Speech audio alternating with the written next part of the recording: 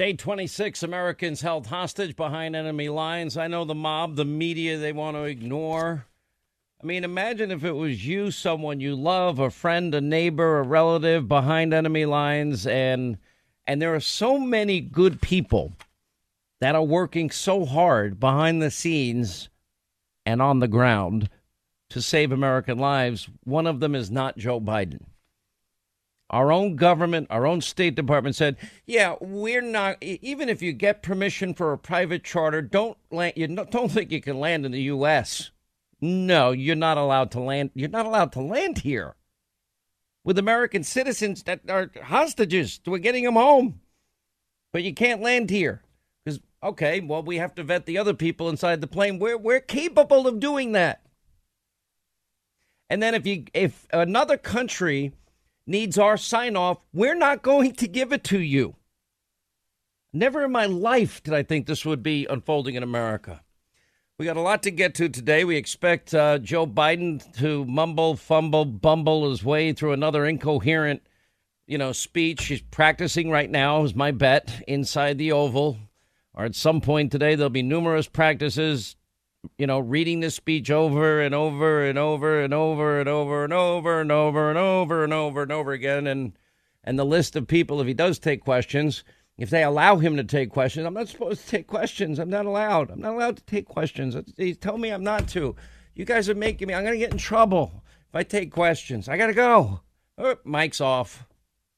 But anyway, if he does take questions, we'll see. By the way, I shouldn't really talk about myself. I got a vent for like 30 seconds.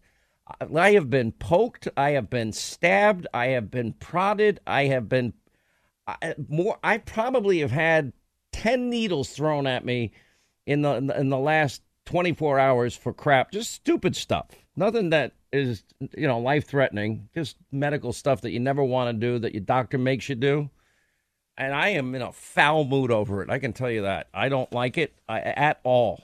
If I ever get to the point where it's like I got to go through that hell of being in a hospital and poked and prodded and jabbed and stabbed, and forget it. Just send me home. I'll go home. Well, I've read enough near-death experience books to think that I believe in heaven. I believe in paradise. And it'll just be my time. Why you all like in my ear? Like, what is wrong with you? Because I don't listen. Like being poked. This is a very uplifting moment. I don't like being stabbed. I don't like being jabbed. I don't like any of it. What? I mean, this is it's a great way to start 3 o'clock. It's wonderful. Because one of the things, because of my martial arts training, in part, we do pain day, and part of the pain day process is you stretch out your arm.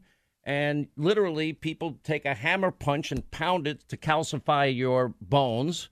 And as a part of that, your skin gets really tough. So it's not that easy to just find veins, apparently, in somebody like me. And they're like, they can't believe it. Your skin is like leather. I'm like, well, I don't know. It's not because of the sun, because it's not like I'm out getting suntans any day. Don't exactly live that kind of life. But anyway, I digress. Everybody that goes through the medical system at some point, exactly what I'm talking about. It is a pain in the neck, and it puts me in a foul mood. But I'll tell you what does break my heart, and just to get back to what is important, and it's not me, but it does break my heart that we've left Americans behind. And I know many of you feel the same way. When I talk to vets that served in Afghanistan, they all feel the same way. They feel betrayed, let down. They feel like, the question, why? Those that were there when friends lost their lives or when they lost their limbs and the years of getting their life back to never to the level where it was, but to just build a new life with great difficulties and challenges that are now lifelong struggles. I have no right to complain about anything. And I just think about all of the blood and our American treasure lost for what? We can't do this again, ever. What happened on 9/11, Saturday is the 20th anniversary. when we look at the 9/11 Commission report, it demanded that we understand what was happening. They were at war with us. We were not at war with them. Now we understand it.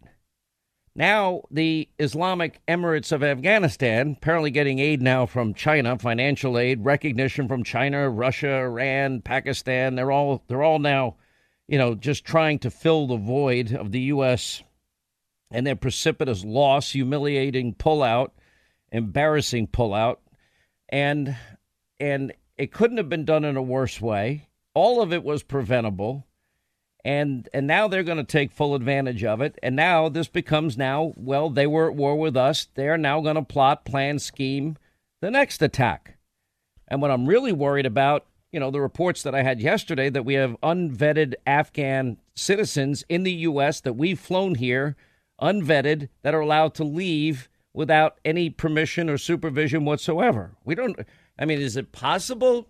It's probably actually likely that terror cells are going to evolve and develop as a result of the lack of vetting of people into the U.S. Now, we did promise our Afghan allies we'd get them out. We have a database. We even have biometrics. Oh, that's right. We left that behind, too, along with Apache and Black Hawk helicopters and drones and C-17s and C-130s, I guess, and the other 200-plus aircraft and helicopters we left behind. We would have had the ability in April, May, June, July, when the Taliban was on the march and Joe refused to use the bombs. The answer going forward, though, is simple. If you go back to 2001, modern technology, modern military weaponry that we have now perfected didn't exist. And this is how Donald Trump defeated the caliphate in Iraq and Syria. He bombed the daylights out of them. We had intelligence sources on the ground, well hidden, and offering the support logistically so that our drones, our military superiority could take over without Americans going door to door like they did in Baghdad and getting their legs blown off with IEDs. We can't fight wars like that anymore because we don't fight them to win them. You can't fight wars with Obama and Biden putting handcuffs, rules of engagement on our brave men and women that are risking their lives.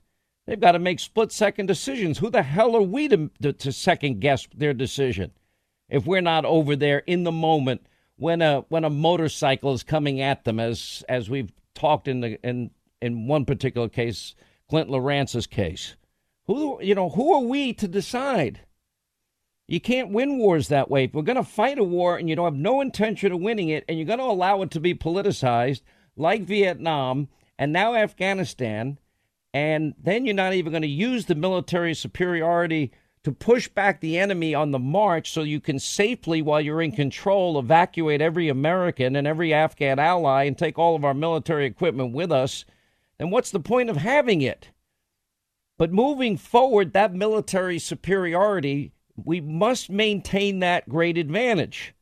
And this is where Democrats never want to spend a dime on the military and the advanced military weaponry that it will take to fight future conflicts and wars, and there will be them.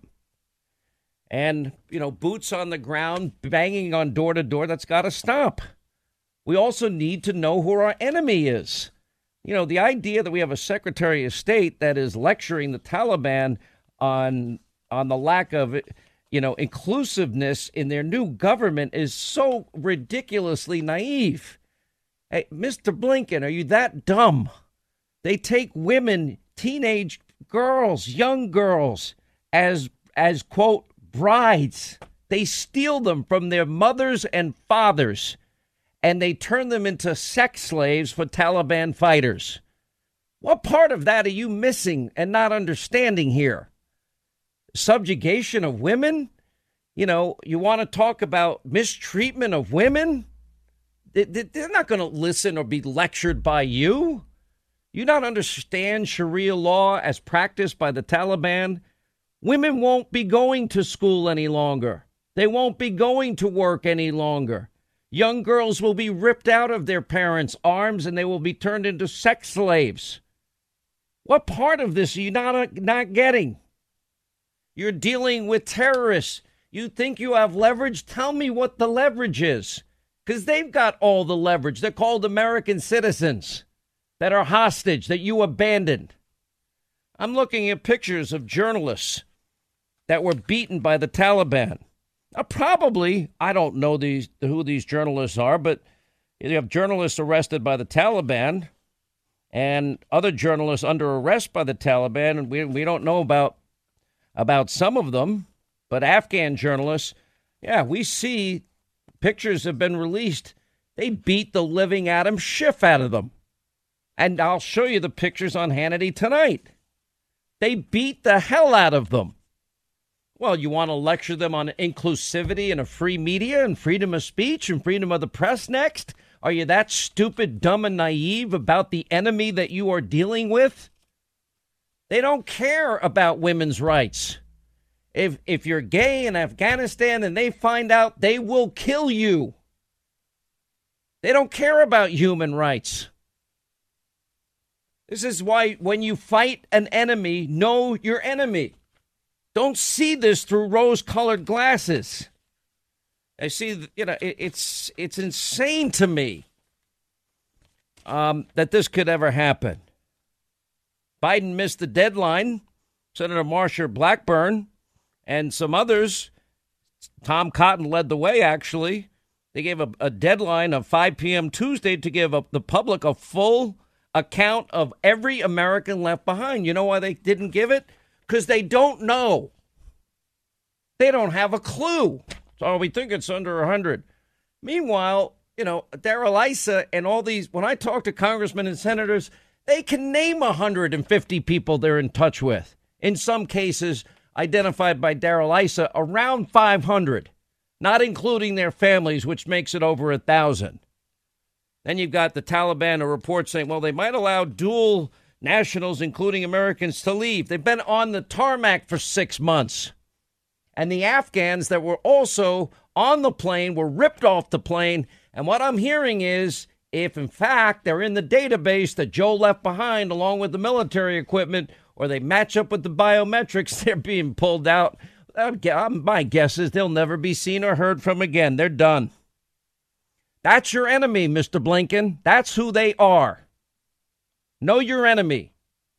And if you're going to go fight a war and risk American lives and treasure, our national treasure, our children, then you better fight the damn thing and win it. There's still debate over Hiroshima and Nagasaki and Harry Truman. If you're going to fight a war, win it overwhelmingly as quickly as you possibly can. Or don't go. That's different than a strategic strike on a particular area. I am disgusted beyond words at what's happened. So Biden will talk about COVID. Let's see if he talks about the Americans he abandoned today. My guess is he won't. We'll continue.